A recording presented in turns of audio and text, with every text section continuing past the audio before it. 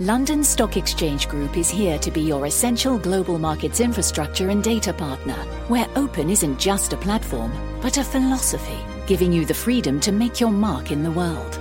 LSEG. Open makes more possible.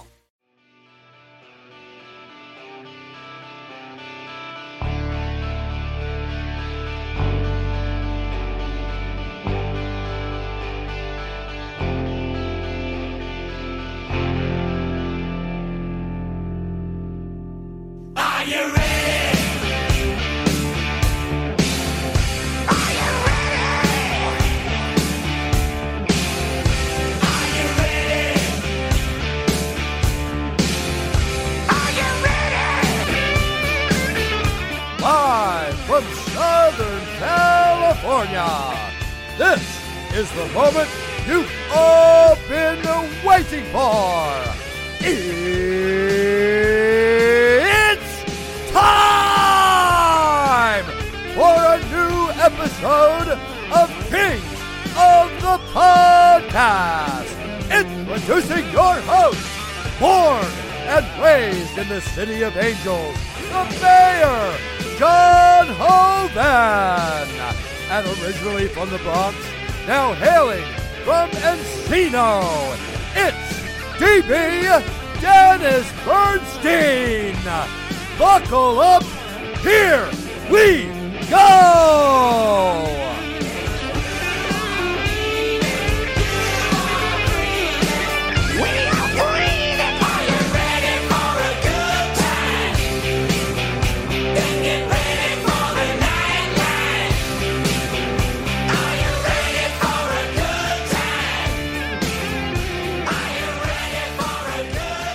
That's right, everybody. We are back. Kings of the Podcast, episode Q33, coming to you live from the Peter Kenko Studios here in beautiful Southern California. I am John Hovan. Dennis Bernstein joins me as always. DB, let's do this again. I know this guy.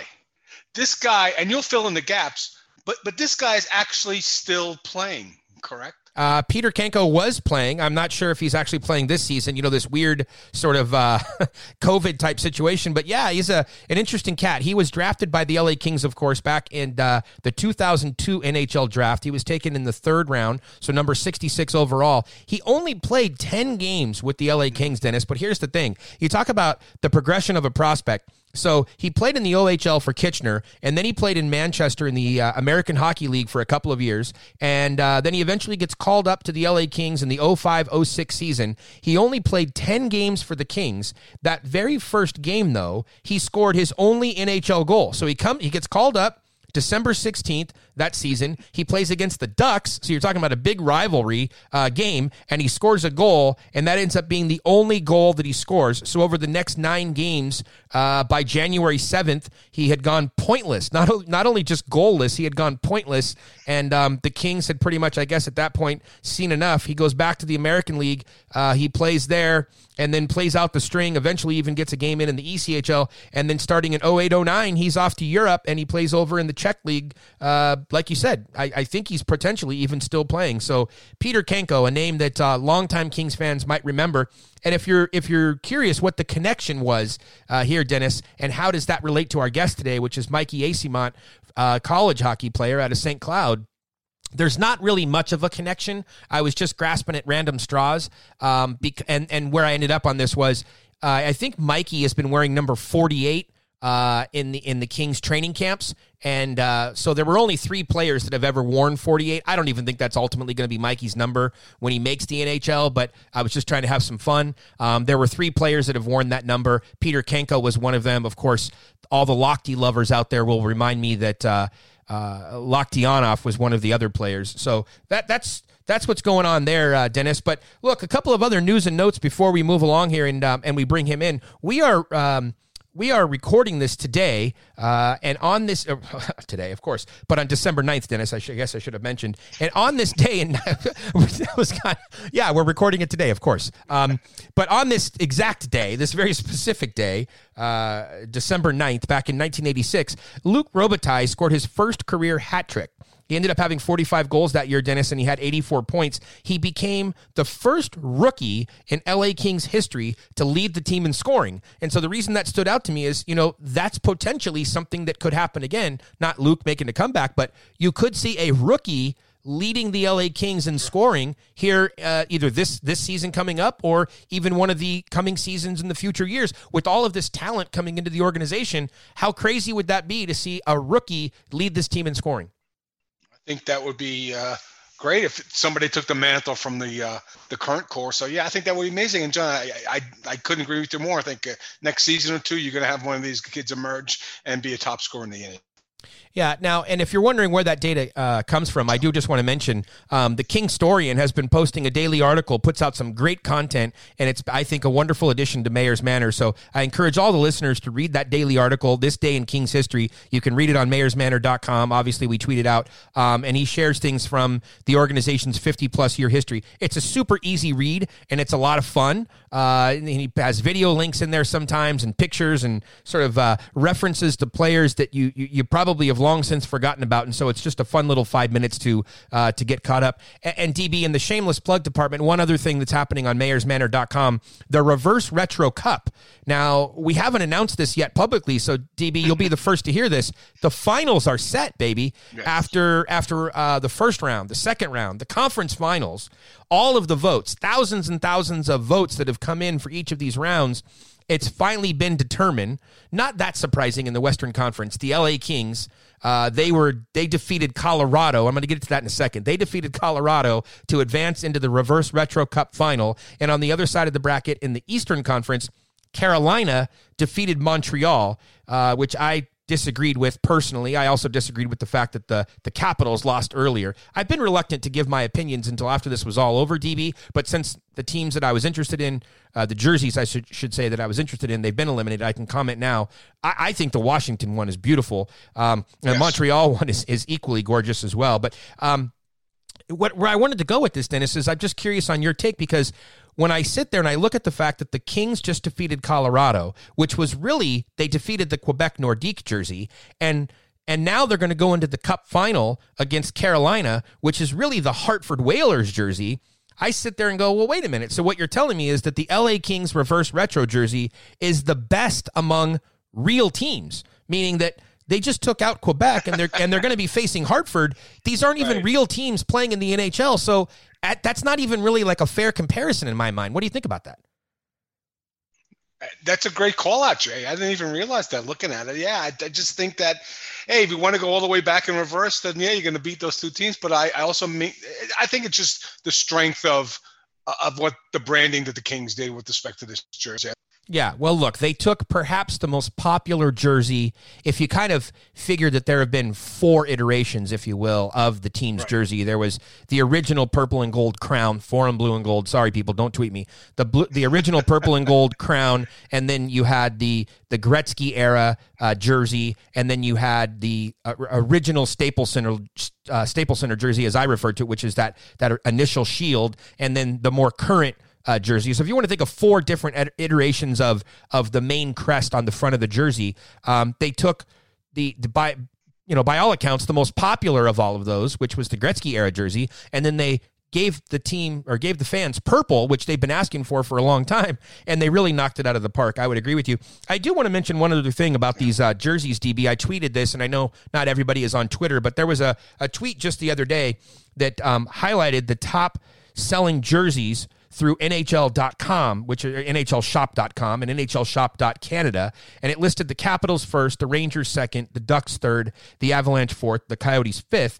And on the surface, you go, wow, that's really interesting, because not only here in the Reverse Retro Cup on mayorsmanor.com, but all of these media articles where people were telling you who their favorite jerseys were, and even the feedback coming in was that people, by and large, loved the Kings jerseys. And I tweeted, I noted this, that while that data is accurate, it does paint a little bit of a misleading picture when you look at just the sales at NHLshop.com. And the reason for that is the LA Kings, they sort of hoarded the sales to themselves in the first batch of Reverse Retro jerseys. So initially, to order them, you pre-ordered them through the Team LA store. So those sales figures are missing from that data.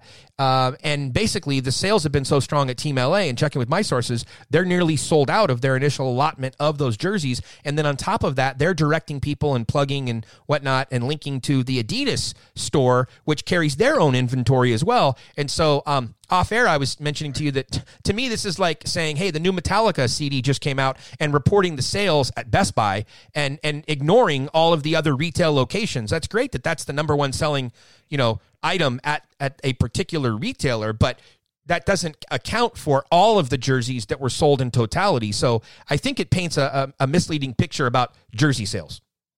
And Jay, I went on the site, and it looks like they only are offering a non-numbered, non-player, and a Kopitar jersey. Are they offering other players as well, or just Kopi at this time? I can't say this for sure, Dennis, because I did not happen to go on there in the very beginning. But if memory serves me correctly, I do think that they had a Doughty that was available and maybe even a Jonathan Quick. I could be wrong about that. And I know that there also are a lot of fans out there that want to eventually get their jerseys customized if they ordered it blank and they want to get their own individual player. There's even been some talk, people have tweeted me and stuff about jersey fouls and whatnot, and people are like, well, I want to get Byfield. Well, hold on, people. If Byfield's not expected to make the club this year, technically he might not ever wear that jersey, so that does annoy me. Like, people that wear a Gretzky 99 with the current black and silver jersey, that's annoying. People that wore a Wayne Gretzky Coyotes jersey when he was the coach there, that's annoying. Like, if you want to get a Byfield jersey, you probably want to get one of the black, white, or silver jerseys, because that's what he's definitely going to be wearing at some point. And if you want to get the reverse retro and you want to get Byfield, my own personal advice, listeners, would be to hold on and just pump the brakes a little bit. Go ahead and get your reverse retro jersey now before they sell out, because they are limited edition jerseys. So you want to get it. And then, wait and see. And if Byfield eventually plays in that jersey, because the other thing, Dennis, is they're only scheduled to wear these jerseys in, I believe, 2 games. Now, that might change with the NHL schedule this year or whatnot. And who knows? Maybe this program has been so successful, they'll extend it to the second year. But as it stands right now, not only does Byfield have to make the roster, but he also has to play in those 2 particular games where they're going to wear the jersey. So if you're looking to be as authentic as possible, you might want to cool the Jets there a little bit. All right, but enough about the jerseys and what might happen in the upcoming season. Dennis, we have some Kings news and notes to share in the third period. We also are going to have a contest coming up, which we have not tweeted out yet, but we will break all the news about our contest coming up in the third period. Before we do, though, let's just take a quick look. Our guest that's coming on today is Mikey Eyssimont. As I mentioned earlier, he was drafted by the LA Kings back in 2016. He played some USHL hockey with the Fargo Force. He actually crossed paths for a game or two with Alex Iafallo. Maybe we'll talk with them about that. And then he played his college hockey, of course, at St. Cloud State, which is an unaffiliated feeder team into the LA Kings. A number of prospects have come through there, including David Rennick, who we had on the program recently, the Karate Kid. And, of course, over the last couple of seasons, he's played for the Ontario Reign, where he was coached by Mike Stuthers. So we'll talk about Stutz. We'll talk about the Ontario Reign. He's changed agents. We have all sorts of stuff to talk with Mikey Eyssimont about. He's at a pivotal point in his career as he tries this upcoming season to crack the National Hockey League roster. So on the other side of it, Mikey Eyssimont. London Stock Exchange Group is here to be your essential global markets infrastructure and data partner, where open isn't just a platform, but a philosophy, giving you the freedom to make your mark in the world. LSEG. Open makes more possible. I feel you crumble in my arms down to your heart of stone. You bled me dry just like the tears you never show. Why don't you take what you want from me? Take what you need from me. Take what you want to go. Why don't you take what you want from me? Take what you need from me. Take what you want to go.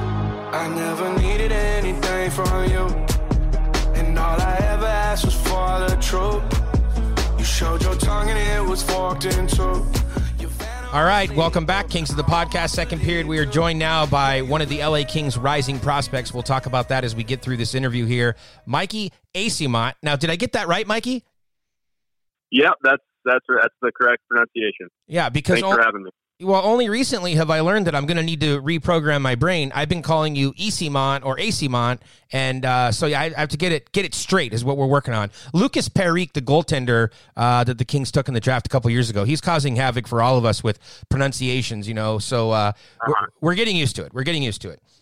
Speaking with name things, though, let's just get this out of the way right up front, okay? When you and Mikey Anderson were both together in Ontario, that was too many Mikeys. So I need to know, when are you gonna change? When does Mikey become Mike, or when does it become Michael, or is it just Mikey and we're gonna have to live with it?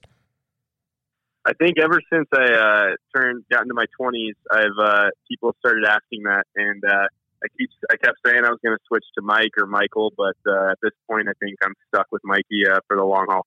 Well, would you like us to, we can help you. We can go and get part of the whole rebranding process.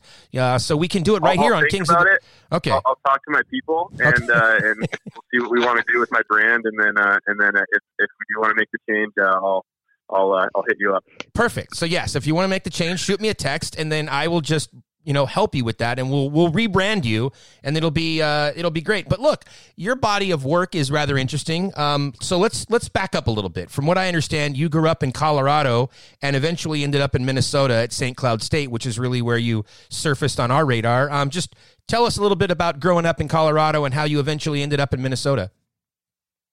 Yeah, born and raised in Littleton, Colorado, playing travel hockey for the Colorado Thunderbirds. Didn't have high school. It wasn't as big out there. So, a lot of my groups of friends back home are from all across the state, and we grew up playing competitive AAA hockey. By the time I was 16, I had moved to the Midwest to Fargo, spent a little time in Fargo and Sioux Falls, and then obviously St. Cloud. So I've been in the Midwest quite a bit. Some people say I've picked up a little bit of an accent. Definitely started to like some of the sports teams out there, but yeah, sometimes for fun, I'll just say I'm from Minnesota to random people in an elevator or something like that, just to switch it up. Yeah, it also just makes things easier if you don't want to talk to those people and you just keep your story short that way, right? I'm from Minnesota. Exactly. Exactly. You said fans of the sports team, so we've been talking a lot about that during this offseason. We had Arthur Kaliev on recently, and he was explaining about being a Raider fan, but we were able to convert him from a Mets fan to a Dodgers fan. Where do you land on all this? Are you a Vikings fan? Are you a Twins fan? Where are your allegiances? Well, Broncos, Vikings, Rockies, Twins, Avalanche. I grew up loving the Avalanche, and now I'm a bit of a Kings fan, you could say. But definitely came to love the Dodgers as well, living out here. Rams over Chargers.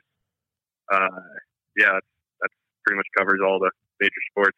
It does. It does. I'm not going to go all the way down the list, but there's a brand new professional rugby team that is starting up here. Dennis, I don't even know if you know this. The word just came out in the last couple of days. There's a new rugby team, I guess, in Los Angeles. So now we're not only going to have to talk about soccer, but we'll have to eventually get to rugby. But that's okay. So Broncos, all right, that's good. So you kept your childhood team there, and I guess the Vikings.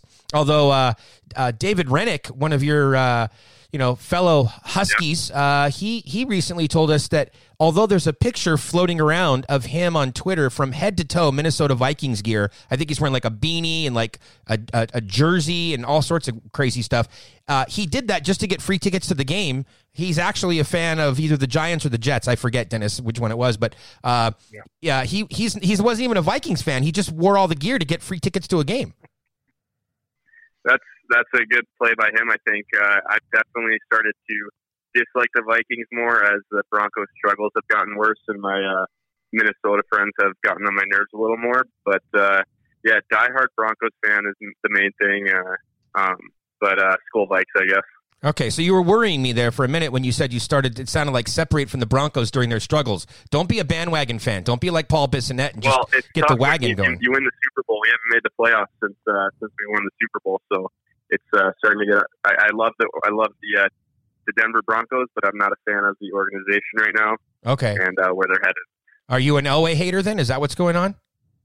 That's yes. I'm first. This is the first time I've publicly announced that I'm a Elway hater. Wow. Okay. See, I grew up loving Elway as a quarterback and as a player, so I probably give him a little.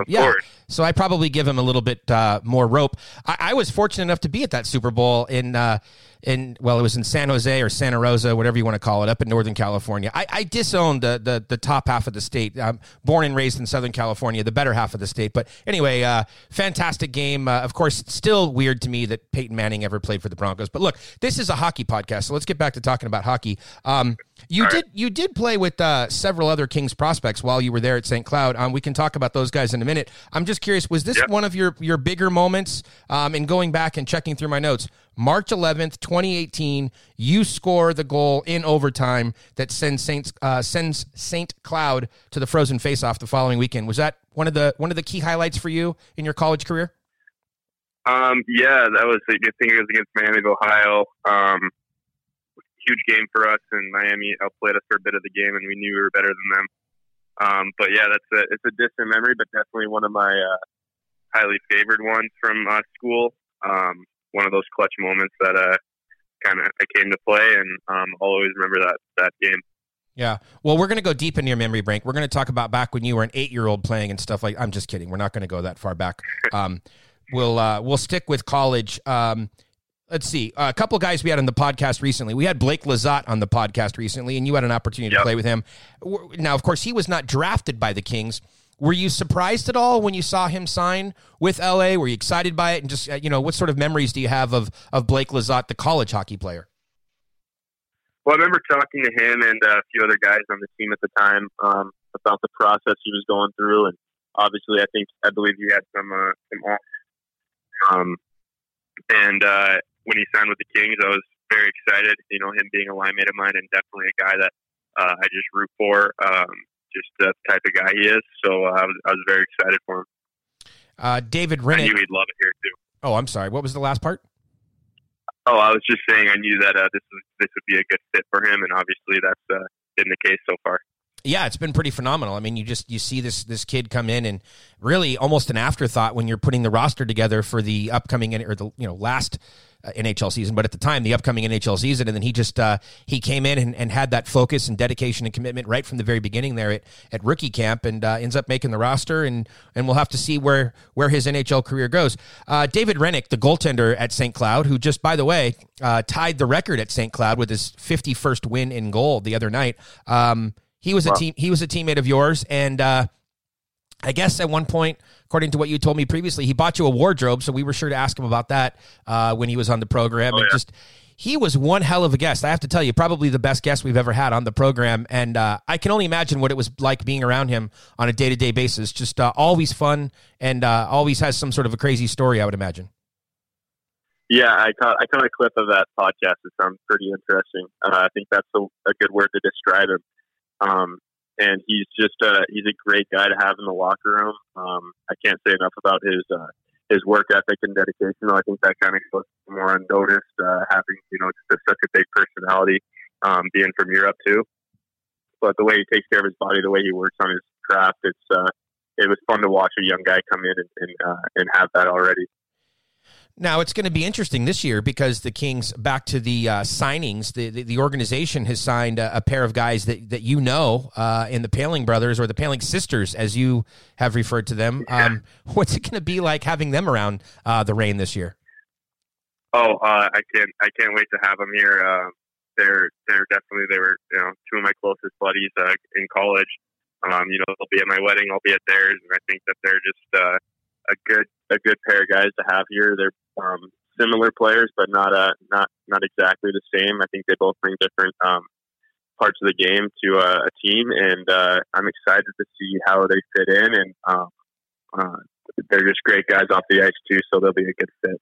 Now, I apologize. I don't normally keep up with the love life of the various players and whatnot, but is that a real thing? Are you getting married soon?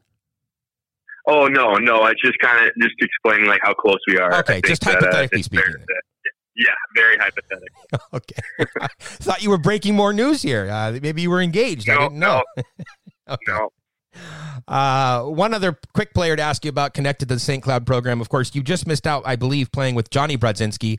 Everybody loves Brodsy. And he has a whole army of brothers, of course, that are playing. One of them is at Minnesota right now. But Easton, who actually attended King's Prospect, what do we call it? Got development camp, I believe. Easton Brodzinski is still there with St. Cloud finishing up. And the kid's off to a really great start this season. Just wondering if you have any memories of Easton when you guys were playing together. Yeah, from what I hear, he's having a great start to the year. He looks a lot different, more of a two-way player from what I've heard from him and some of the guys. He feels a lot more comfortable, and obviously he's an older guy and a leader on that team now. I've got to know him and his brothers pretty well from living in Minneapolis over the summers and working out with them. And it's just a great group of guys, those four guys. And I mean, we don't have a lot of the same interests. He's a big outdoorsman, fisherman, hunter, and I've never really done any of that stuff being from the metropolitan area of Denver, but I mean, he's taught me a lot of stuff off the ice. He's a big gamer and kind of got me into it too. And yeah, I definitely miss that guy, and it'd be fun to see him suit up with him again someday. Well, not to disparage him in any way whatsoever, but when you mentioned the brothers, I hear that Bryce is probably the best of all of them. Do you have any sort of hot take on that one? That'll be interesting to see. He's a goofy kid. He's young, and it shows. But I think that his skill is just he's so naturally skilled at such a good shot, just like the rest of the brothers, actually. But yeah, from what I hear, that could be the case. But I think we'll have to see how I think it's his freshman year with the Gophers. I know he has a good coach there. I think he's going to succeed plenty there, and we'll see how long he lasts in college, honestly. Thing. We've had a lot of the younger players on prospects, and they fall in different areas with respect to getting inked up in tattoos. Like Turcotte's going crazy. We had Arthur Kaliev on. He will never, ever get a tattoo. We'll see. I used to say the same thing. But you have I'm not sure what this tattoo is, Mikey. You can explain it. What is that tattoo that you retweeted? Is it a bear? What exactly is that? And yeah, this tattoo on my wrist, it's a Grateful Dead dancing bear.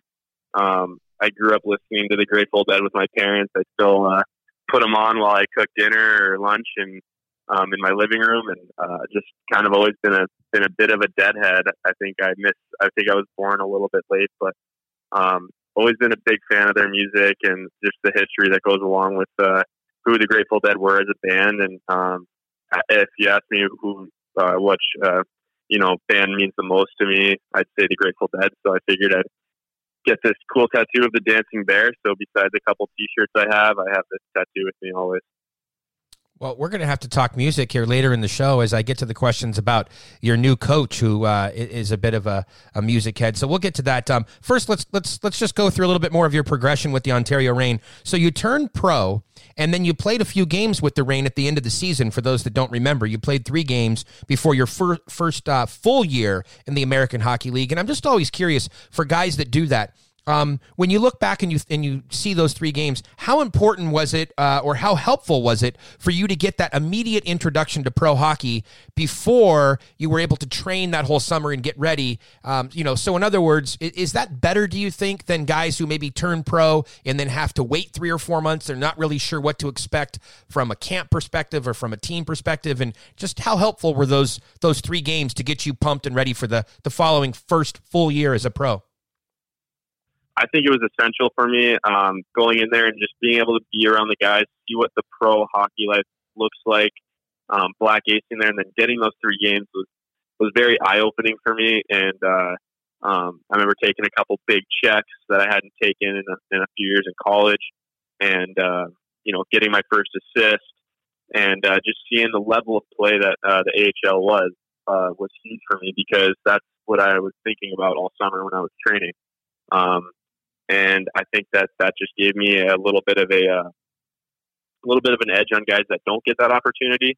And I was definitely, I think it was important for my career to get those 3 games. Yeah, so Mikey, you might have been taking a sneak peek at my notes before we called you up here today because I wanted to ask you about two of the things that you just mentioned. So Game 1 was in Ontario. That's great. Game 2 was in Baco. I mean, it's Baco. It is what it is.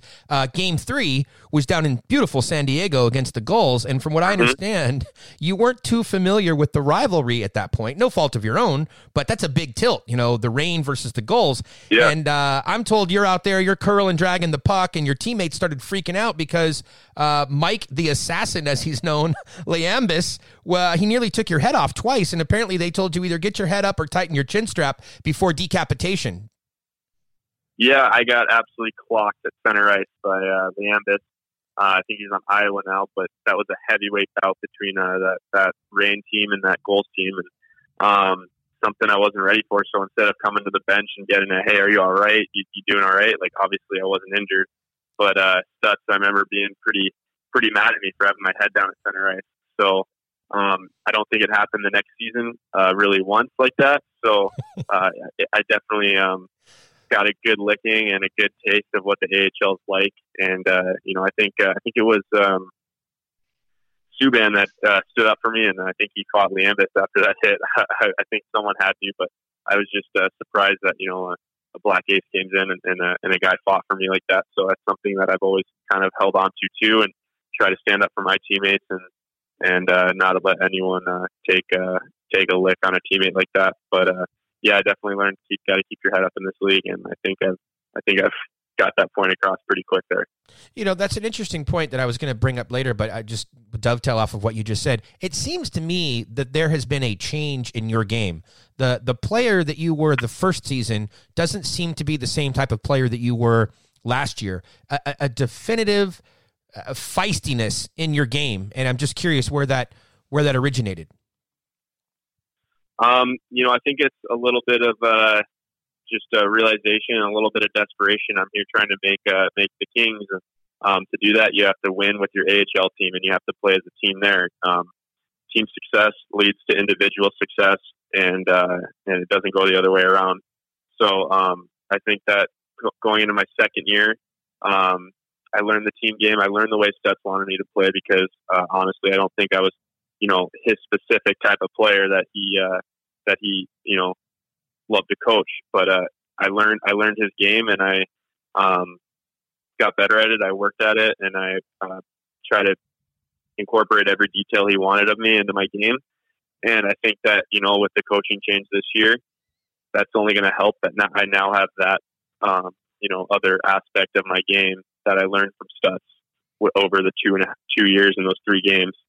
And I think even this year, there's an even new intensity that I have that hopefully I can showcase once we get this season started. Building on the relationship that you had with Stutz there, one thing that was certainly interesting to me was September of last year, the 2019 rookie tournament hosted by the Ducks down there in Irvine. In one of the games, there were a couple of key moments for me. One of them was Austin Strand wore the C in one of the games, and you wore the A in that game. And I'm just curious, if I remember the story correctly, Stutz did not tell you guys in advance. I think you guys just saw it when you walked into the locker room. Is that correct? Yeah, we walked in and had the letters on. Yeah, and just what did that mean to you at the time? I remember talking to you about it, but I thought I'd just give you the opportunity to talk about it here on the program. What did that mean to you, and what did it say to you when you saw that? Because it certainly had to be a bit of a surprise.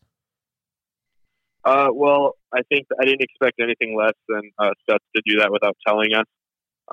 Me and Stutz, we never had a huge dialogue, but we always had this mutual respect where we knew we stood with each other. If he was happy with me or unhappy, or if I was, bitter about, getting scratched or taking off power play, and we didn't take it out. I think it was a really mature learning moment for me to go through that.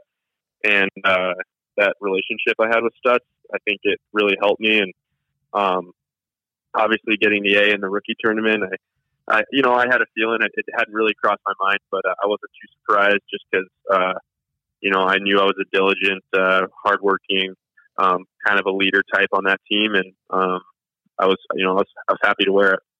Yeah, and you mentioned earlier about how those 3 games initially gave you that boost of confidence and it was really eye-opening for you heading into the following season. And without making too much of a preseason tournament, but those rookie tournaments are important. There were a lot of NHL scouts there. All of the LA Kings brass is there. So in the one game, you're wearing the letter, and then in the game against Colorado, also you had 2 goals in that game. And so I'm just curious what kind of a confidence booster that was, not only in the moment, but just kind of heading into the season. That hey, all that work I put in over the summer, I've arrived. I'm here. And I'm ready to go.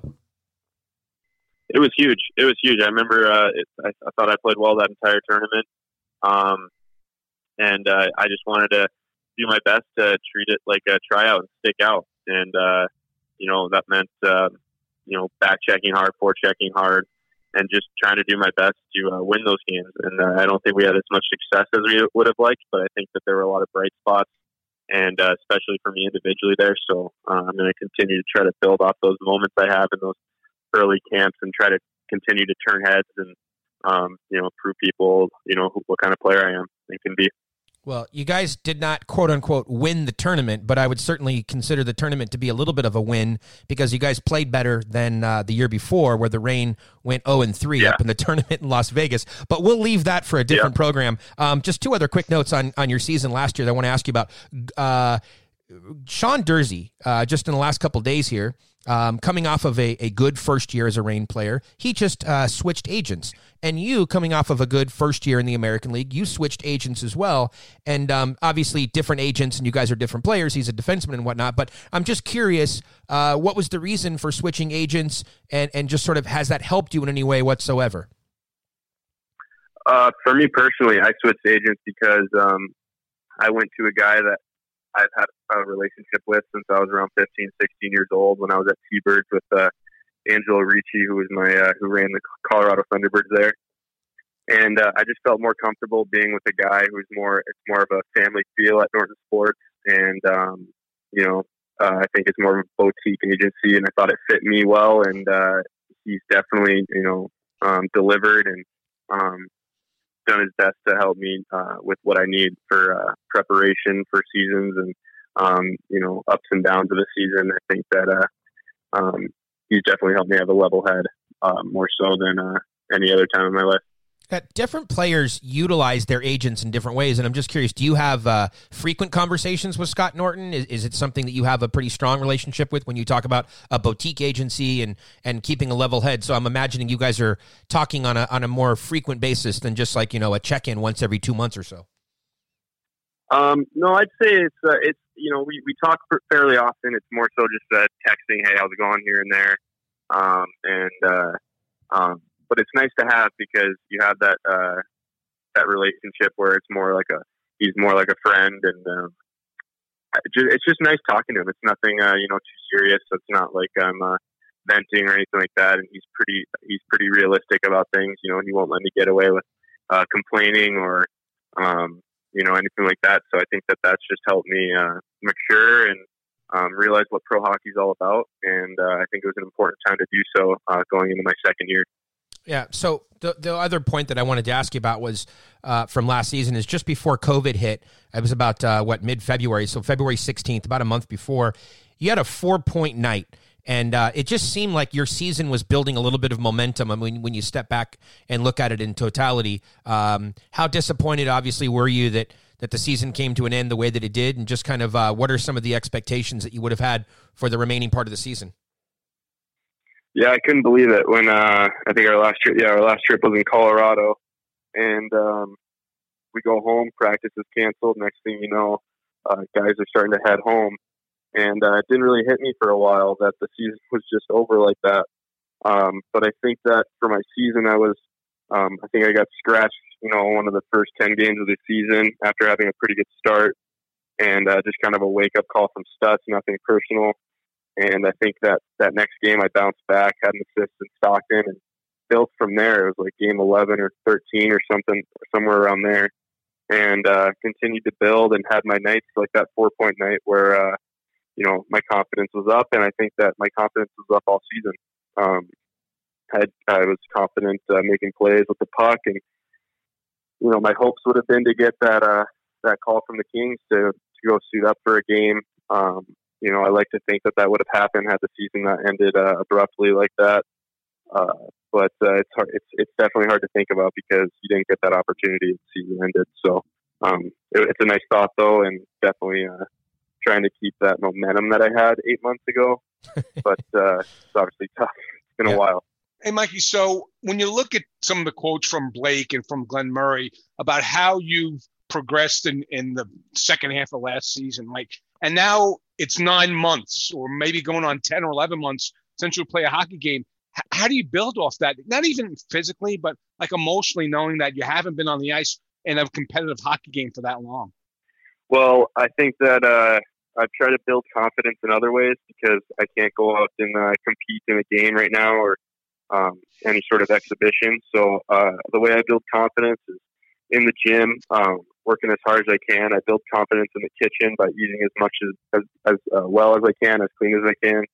I try to take care of my body as much as I can, and all that stuff leads to more confidence. So I'm hoping that as this transition and training camp comes, that I'll be ready to go 100% and feeling that momentum from last year and trying to build off what I did and earn those comments again from the staff. And I think that I want to prove that I deserve more. I deserve an opportunity, and just humbly, I want to go in there and show what I'm all about and hopefully see what happens.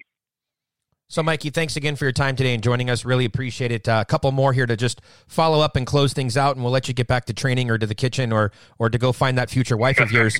The coaching change, Stutz, you've referenced him a few times throughout this, and I'm just wondering, when you think back about your time with Stutz, what are some of sort of the high points? What are the things that you take away from that relationship that you had with them, or just time that you spent with them?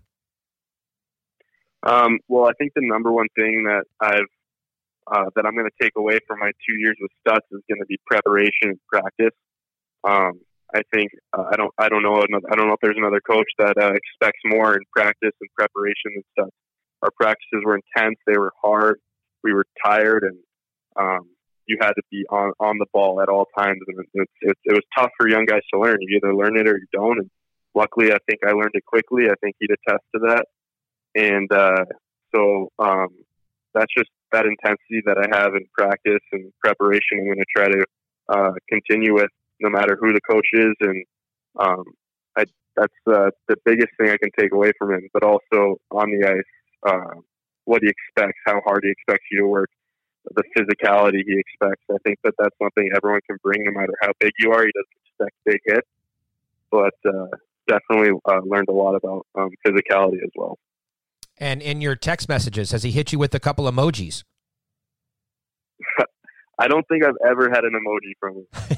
Well, I don't know if he knows where that button is. Oh, he does. No, the funniest. There's not very many funny things about Stutz because, like you say, he's such an intense guy, right? He can be rather intimidating, but nearly every text I get from him includes some sort of an emoji, and it always makes me laugh. I'm with you. I would have bet large sums of money that he doesn't know where the emoji keyboard is, but he does, and he has a very good use of emojis. So anyway, I'll wish him a Merry Christmas and see what I get back. There you go. If you get anything less than an emoji Christmas tree or a Santa, I will be highly disappointed. I need it. Yes, Stutz is amazing. Hopefully, I'm sure he'll be listening, so he'll have to hit you with a Christmas emoji.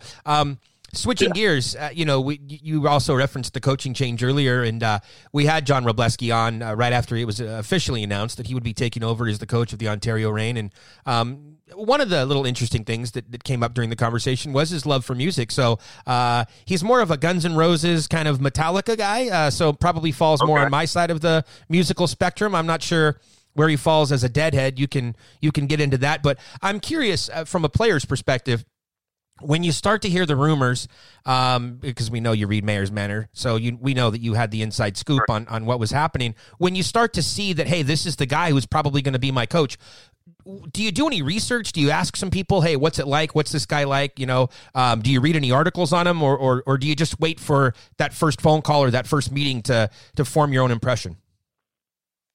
Well, I think you obviously have to wait to form your own first impression. I haven't had the chance to speak with him yet, but I've spoke with a lot of old friends that have played with him at the program or wherever else. And I haven't heard a bad thing about him. I think that he's a great players coach from what I hear.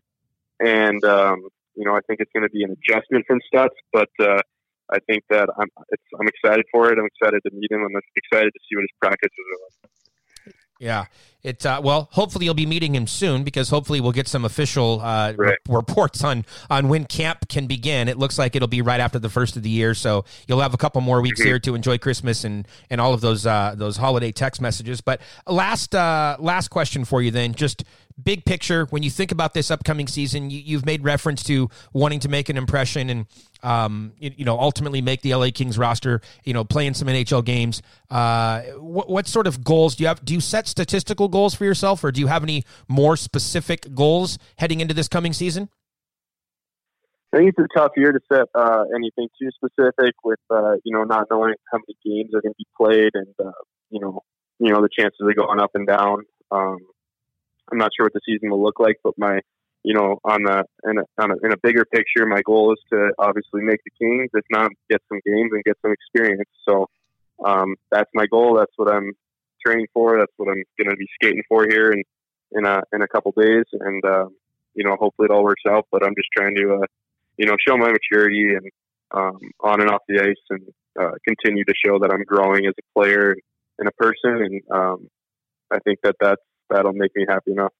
All right, Mikey. Great first job in your great job on your first appearance here on Kings of the Podcast. We certainly appreciate it. I'll be looking for that text message after you talk to your people. If you decide you want to go through a rebranding, we'll help you with that. And enjoy these next couple of weeks. And I'm sure we'll be seeing you at the rink at the beginning of 2021, and we look forward to it.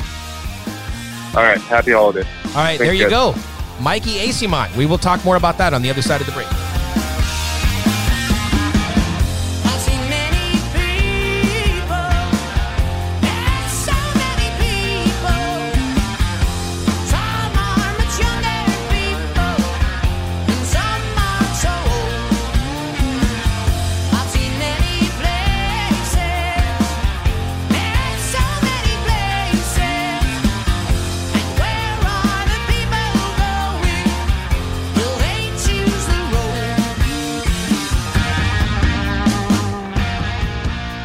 Welcome back to the third period of Kings of the Podcast with DB and the Mayor.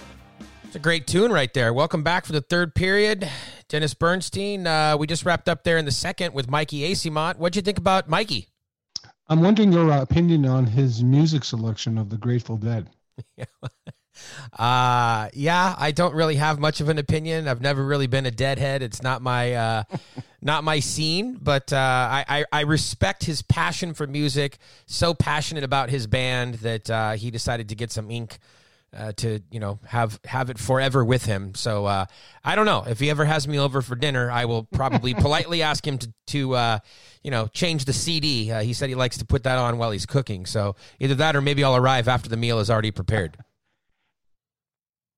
Jay, it's great to talk to him because, we talk so much about the very high-end prospects, but this is a kid that has a legitimate shot to make an influence in this organization, and we don't really talk about him much. So it's great to bring him on and talk to him about his process, and he sounds like a really down-to-earth kid who's really progressed from year 1 to year 2 in the organization. Yeah, he is one of those kind of sleeper guys in the organization. You're right, DB. Yeah. He doesn't get a lot of the headlines like a Turcotte or even a Mikey Anderson for that matter. He's one of those mid-round picks that has, been around for a couple of years now, and he's just developed on his own timetable. And I just, you mentioned the comments from Rob Blake and a few of the others, Glenn Murray and whatnot, and that's what I really keep coming back to is that Mike Stothers, the former coach in Ontario, routinely commented and complimented him throughout last season, and that was something that was in stark contrast to the year before. It wasn't that they were saying bad things about him during his rookie season. It's just that he wasn't being called out and applauded for his play. So he did make significant changes, not only in changing his agent, but changing his approach to the game and adding a different element to his game. And so I thought it was very interesting that he talked openly about the type of player and the style that Stothers wanted him to play, and acknowledge that now he has a new coach coming in, and we'll have to see how he can establish a relationship with Wrobleski and how he will be utilized as well, because it's so interesting, as so often happens in the American League, you go very, very quickly from being a young player on a team to one of the veterans. So, he has 2 seasons under his belt, and with all of these young kids coming in, Turcotte and Thomas and Dudas, etc., now all of a sudden Mikey Eyssimont is one of the kids that is almost a veteran. He's one of the more experienced players on the team, and so he'll be expected to play a different role. And it will be very interesting to see if, in fact, he does get a call-up, because he was in the mix, at least in that conversation, for a potential call-up at the end of last year. All right, moving along here, DB, a little bit of news, and this is kind of going to be a twofold thing here. Not only are we going to talk about Manscaped for just a moment, but we're going to talk about a contest that we're getting ready to roll out, and people have not heard about this up until right now, so this is some pretty exciting news that we're going to share. First off, Dennis, Christmas is almost here, so for all of our listeners that are looking for the ultimate stocking stuffer for this holiday season, they can look no further than, of course, our sponsor, Manscaped. Manscaped has all the tools to make you win this year's stocking stuffer or white elephant competition. And we've been singing the praises of Manscaped for quite some time, DB. We love the products. They're the only brand dedicated to below-the-waist grooming and hygiene products. And also some great news. They just released some products in Canada as well, or actually all of their products in Canada as well. So some of their prime stocking stuffers this season include the Crop Preserver. There's the Crop Reviver, which they say is going to make you smell like a little slice of heaven with aloe vera and hazel extracts. That's interesting. The Crop Cleanser body wash, which is a full body wash that you can also use on your hair. We know, men are lazy, right? When we're in the shower, just want a one-stop shop. If it can do everything, there you go. So can't go wrong with the Crop Cleanser body wash. You also have the Foot Duster, which we haven't spent a great deal of time talking about. That's their foot deodorant, designed to keep even the stankiest feet smelling fresh.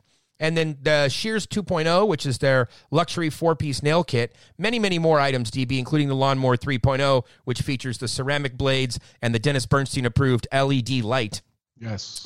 You can get... My favorite feature, John. That's exactly. right. Thank you. I can't wait until your face is featured in their advertising regarding this, DB approved.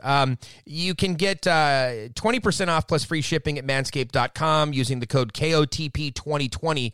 And listeners, I do call to your attention that code is only good for a couple more weeks. So please do that. Get 20% off and free shipping at manscaped.com. Whether it's for your partner, your dad, your brother, your friend, your neighbor, get them something that they will actually use, and it's almost sure to get a laugh as well. So 20% off with KOTP 2020 at manscaped.com. Now, Dennis, on to the second part of that, this contest. We are going to give away some Manscaped product. We're going to give away a t-shirt and also the Shears 2.0 kit. And the way this is going to work, it's going to be pretty simple. We're going to announce this officially with an entry form on mayorsmanor.com. People, it's very simple. You put in your name and your email address, and you submit your entry into the contest. However, for listeners only, we will only mention this on the air. So the only way to know about this is if you're listening to the podcast. We will give you additional entries if you retweet the show over social media. So, for example, Dennis, when I tweet out, hey, there's a brand new Kings of the Podcast, here's the episode, and here's the link. If you retweet that, we will consider that to be an extra entry. And if you do the same thing on either Instagram or Facebook, and so if you help spread the word of the show, we will count those as extra entries into the contest. And the contest is going to run through 12/31, so it's going to run for a couple weeks here to wrap up the end of the year. So the items will not be delivered to you before Christmas. But it'll be like a little bonus. So you'll get all of your other Christmas presents or Hanukkah presents or whatever holiday you celebrate. And then right after the first of the year, if you're lucky enough to win the contest, then there'll be a nice little package that'll be delivered from Manscaped to your home. And there you go. A nice little first of the new year gift for you. And besides, John, you want to start off, you want to end 2020. We all want to end it. So start 2021 off right with a little gift from Manscaped. So I like the timing of the contest. Yes, let's end the year strong and then move into what hopefully should be a fantastic 2021. Yes. And Dennis, can't wait to be in the same room with you again and sharing a bunch of laughs like we normally have. Hey, Dennis, though, before we get to 2021, you have a little bit of breaking news also regarding NHL Network Radio. You want to share it with everybody? Yeah, we are bringing back the hot stove on Saturdays. This will be our first. We did one show in the middle of November, John, just to shake off a little bit of rust. But we're coming back for this season this Saturday, the 13th, at I guess most of our fans listen in LA. So it'll be 8 a.m. to 10 a.m. Pacific time, 11:01 Eastern. Myself, Dave Pagnotta, Ryan Payton, the usual cast of characters. I'm sure if we don't have you on the first show, we'll have you on the second show to talk about the coming season. But look up for us back this Saturday on SiriusXM. Yeah, well, Dennis, just to let you know, my calendar is going to be filling up quickly. So this Saturday's fine. Next Saturday, which I think you have to be careful because the Broncos are playing on the 19th. Right. But here's the beauty of it. Thank you to the NFL because World Junior Exhibition season kicks off on the 20th. And so they were kind enough on Sunday the 20th to make sure that all the Bronco game that weekend, was scheduled for the Saturday, the 19th. So I think the game's in the afternoon. So you should be clear. But yeah, let me know. It's all about me, Dennis. Moving on to I get it, man. I get it. It's you. Look, as advertised, I get it. Like, not everyone gets it, John. I get it. I understand. We're moving into my time of the year. This is World Juniors. We've been waiting. That's right. Exactly. Been waiting. The last 2 months, Yes. I haven't talked to World Juniors more in my life than the last 2 months with you. That's why I had to clip that quote of you the other day saying that you're looking forward to December 25th. I don't think you've ever actually uttered those words before. I'm looking forward to December 25th. It was perfect. You are correct, John. It was perfect. Hey, speaking of timely, we mentioned earlier that we're recording this on Wednesday, December 9th, and the show will publish immediately. But I know that some people, there's a little bit of a lag time in terms of listening. But earlier today, Forbes came out with their annual list of franchise value, and the LA Kings remain at number 6 on the list. Basically the same place they've been. Same place they were last year and have been for a while. The New York Rangers continue to be the franchise that is worth the most in terms of value. They slotted the Kings in at $825 million.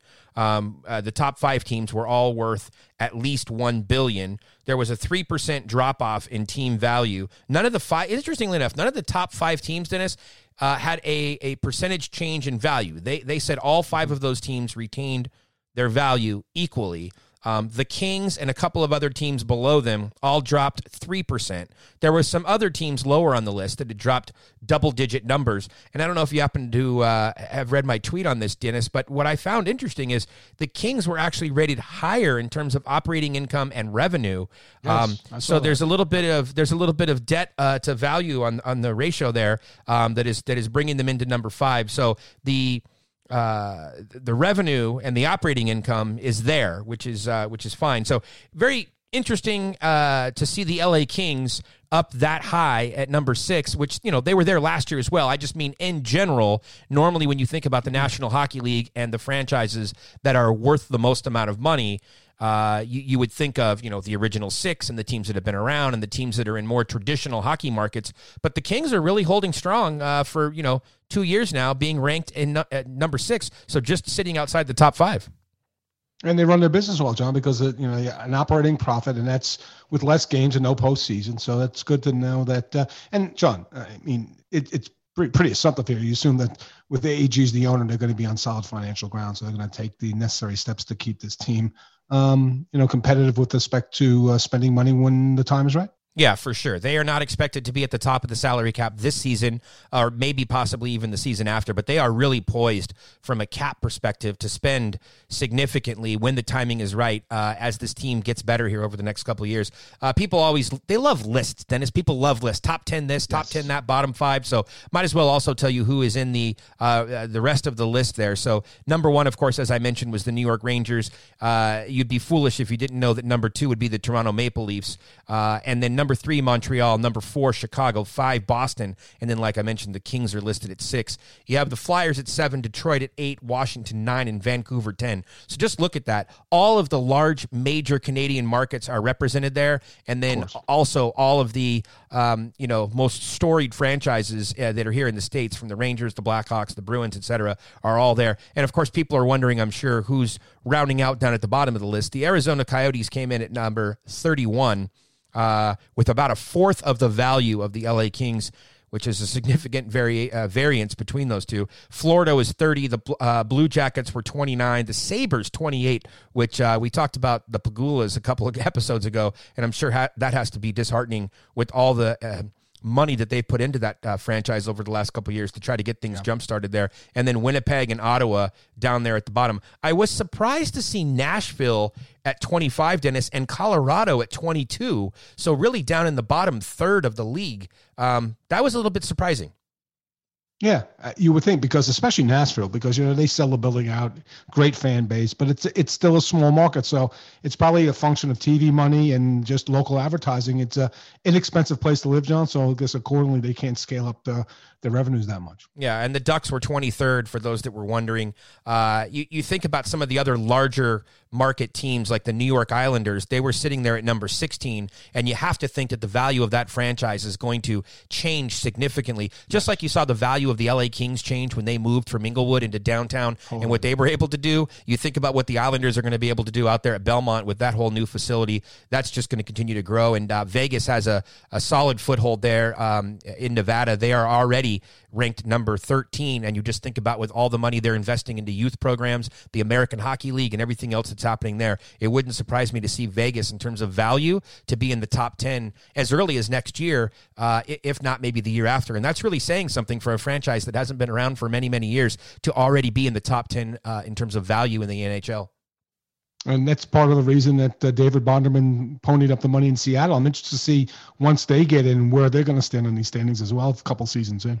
Yeah, and the Seattle expansion draft, of course, is going to be here before we know it. We don't know the official timing of that because it's due to take place at the end of the 2021 season. So just sort of speaking of that, Dennis, the big news item of the week is the NHL's return to play, which looks like it's going to be somewhere around January 15th, and there are going to be 4 divisions. You're going to have the Western Division. I had previously referred to it as the Pacific Division, the revised Pacific Division, but it looks like they're going to go with the Western Division, and then you have 3 other divisions, 2 others here in the States, and then an all-Canadian division, which will be interesting in and of itself. I'm sure Canada will love that. But Dennis, this is what I really wanted to talk about relative to the return to play.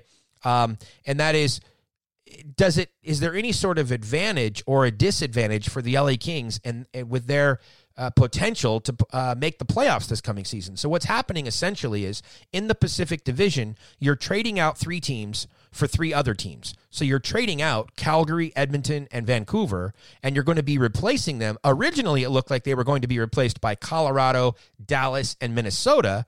And then now it looks like they're going to be replaced by Colorado, Dallas, and St. Louis. I would argue that they would have been better off if Minnesota was in there. It looks like the Kings have some tough sledding to do, at least in my opinion, replacing Calgary, Edmonton, and Vancouver in their division with Colorado, Dallas, and St. Louis. Your thoughts?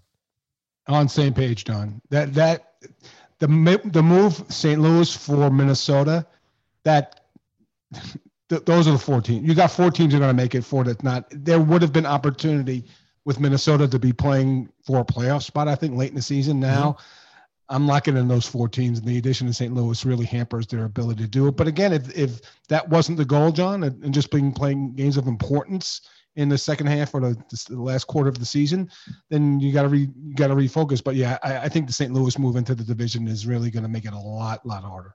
Yeah, I mean, so you think that the way this has not been made official yet, not only the division, the teams in the division, but also the playoff format. But from what we're hearing, Dennis, it looks like it's going to be 4 teams will qualify for the playoffs from each division, because it's kind of impossible to do the wild card scenario with the all Canadian division and whatnot and the crossover. So if 4 teams are coming out of the Western Conference, you take Vegas, you take St. Louis, Dallas, and Colorado, and then for the Kings, they would have to beat out one of those 4 teams, where if you remove St. Louis from the conversation, and now you're talking about, okay, well, Colorado's probably in, Dallas is probably in, Vegas is probably in, who's going to get that 4th spot? You can at least, I think, create an interesting conversation around, well, maybe Minnesota, maybe the Kings, maybe Arizona, maybe one of the other teams, but you probably could immediately cross off Anaheim and most likely cross off San Jose in that conversation. So it becomes an interesting conversation. But when you slide St. Louis in there, and now you're talking about any of those other teams in the division having to pass St. Louis, Dallas, Colorado, or Vegas in a 56-game season or in an 86-game season, it becomes very, very difficult, Dennis. Jay, I don't know if you noticed, but last night Tampa Bay celebrated the division championship. No, I did not notice that. Did you look at that division? Are you kidding me? Like they'll have it clinched by March 1st. Before the trade deadline. Yeah. They got to buy into the conference final. You know that? That's what they did for winning the Stanley Cup. Hey. Here's the division you're going to play in. They're like, Good. Really? What about the other teams? Holy cow. Hey, they should be so lucky coming out of winning a Stanley Cup in an empty arena where they couldn't even celebrate with their fans. They still haven't had a parade. So at the very least, give them the easiest division. I'm all for it. See, Bettman is making all sorts of great decisions lately, Dennis. I mean, this whole idea of putting the league or the season to start it after World Juniors, fantastic. Right. Kudos to Gary. They listen to you, John. Well, look, I texted him, Dennis. I counted the other night, 87 times I had sent the same text to Gary Bettman. He has yet to reply to any of them, which doesn't hurt my feelings because I think he's just been busy with the owners. And I'm sure at some point, perhaps Christmas week, at some point, he'll lob me off a text and just, maybe it'll be like a fist bump emoji or something. But yeah, he listened to that. He listened obviously to the owners in Tampa and said, hey, chip us off a little something extra. So good for them. I think it's going to be fantastic. I guess I just choose to be an optimistic person, Dennis. People want to complain about 56 games. They want to complain about this, the All-Canadian division. Enough with the complaining already, people. I mean, I'm tired of streaming shows on Netflix, and I'm tired of being quarantined in the house. Give me something to talk about, something to think about. And man, Calgary and Vancouver in the same division with Montreal and Toronto. Totally. Sign me up. Let's go. Fantastic. Yeah. And Jay, the one thing though, if they're going to do reverse retro this year, then go all the way reverse retro and name the divisions Adam, Smythe, Patrick, and Norris. Let's go. Dennis, that has been the best idea that you have brought forward in quite some time. That would be amazing. That would be be wonderful. Playing in the Smythe division. Let's go. Do you know how amazing that would be? Yeah, that would be. I mean, it wouldn't be true Smythe, of course, because just because of the teams that were involved, but still, just to bring those team names back. Look, I understand why they did it. At the time when they did it, the NHL was so far behind. Especially in the United States in terms of visibility to the average sports fan. But so much of that has changed over the last 20 years. And I think it's time to bring back some of the uniqueness to the sport. And I think it'll help attract people to the game instead of driving them away. The whole watered down Pacific Division, Western Conference, it's the same as every other sport. Like, be creative, do something different. Absolutely. So, yeah. Branding, John. We always talk about that. Yeah, I love it. Let's do it. Smythe Division. So here, we're going to help young Mikey rebrand himself as Michael Esimon, and we will help the NHL rebrand. Yes, bring back the Smythe division. I'm all for it, Dennis. I'm going to send you $1. That was a great idea. Thanks, Jay. Hey, look, we were talking World Juniors earlier, and until the NHL returns in late January, we still don't have an ETA for when the fans will be back in the stands, Dennis. And as we were talking about, the Seattle expansion draft will take place at the conclusion. So most likely you're talking about summer of next summer, like July timeframe, maybe even August. Who knows how they'll do it? They may not wait till after the Olympics or something. You never know with the NHL. But the good news is this, Dennis, is that until the league starts back up after the first of the year, you still have an opportunity to see some Kings prospects on TV. So I know that a lot of the college prospects recently have left, and they're now with their respective camps for the World Juniors coming up next week. You're going to get a chance to see Andre Lee and Ben Mihan. We had Andre Lee on the program recently. They play for UMass Lowell, and they're going to kick their season off, and they're going to be on TV. I'll tweet that out. That'll be great. And then coming up next Sunday, as I mentioned, the World Junior exhibition games will be on the NHL Network. And these aren't like normal preseason games, because these games really help set the tone for a lot of these players heading into what is a short tournament just 5 days later. So each team will play 2 exhibition games. Team USA kicks off their exhibition season on Sunday. That is, I believe, a 3 p.m. local game here in Southern California. That'll be on NHL Network against Switzerland. And then later that night, Finland has a game. And, of course, the Kings have prospects on both of those teams. And then Team Canada is scheduled to play Sweden the following day, which is Monday. That game will also be televised. And the Kings have prospects on all of those, or both of those teams as well. So you have a chance to see some Kings prospects on TV. And Dennis, speaking of Team Canada, we had John Van Biesbroek on the program recently, who, of course, is the general manager of Team USA, which was great. He helped give a Team USA perspective on the World Junior Championships. Proud to announce that we're going to have Alan Miller, who is essentially the general manager of Team Canada. He's going to be joining us on the program later this week. And so he'll be able to talk not only about the WJC, but to talk about some people that people here in LA might have heard of: Quentin Byfield, Jordan Spence. And Dennis, we're even going to talk a little bit of Motley Crue with him. So how, you ask, how is that all related? How? Yes, I would say stay tuned for that on the next program. And Dennis, just to wrap up here today on the music front, earlier today we shared some new music from Greta Van Fleet. That was great. That goes out to our buddy Josh Cooper. And we're going to close out the show today with a new-ish track from Bad Cop, which is an all-female punk band. So that's some good stuff. Dennis, another great show. Fun talking to Mikey. I love your idea about Smythe Division.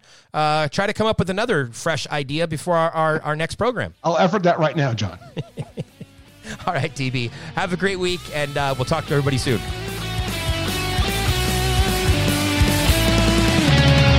Tell me, how can you live with yourself?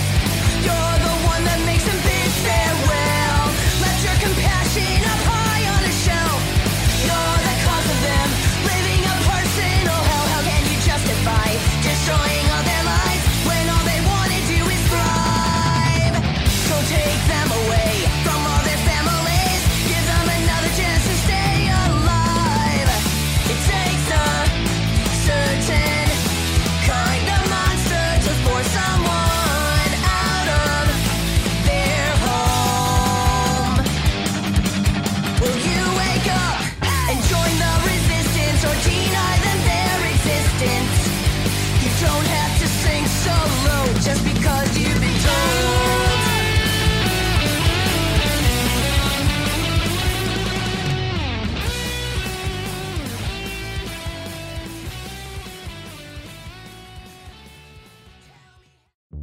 This week at Macy's, get great deals on fashion and home essentials.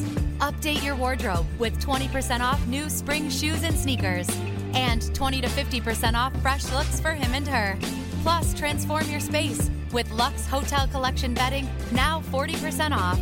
And Macy's Star Rewards members can earn on every purchase except gift cards, services, and fees. More at Macys.com/Star Rewards. Savings off sale and clearance prices. Exclusions apply.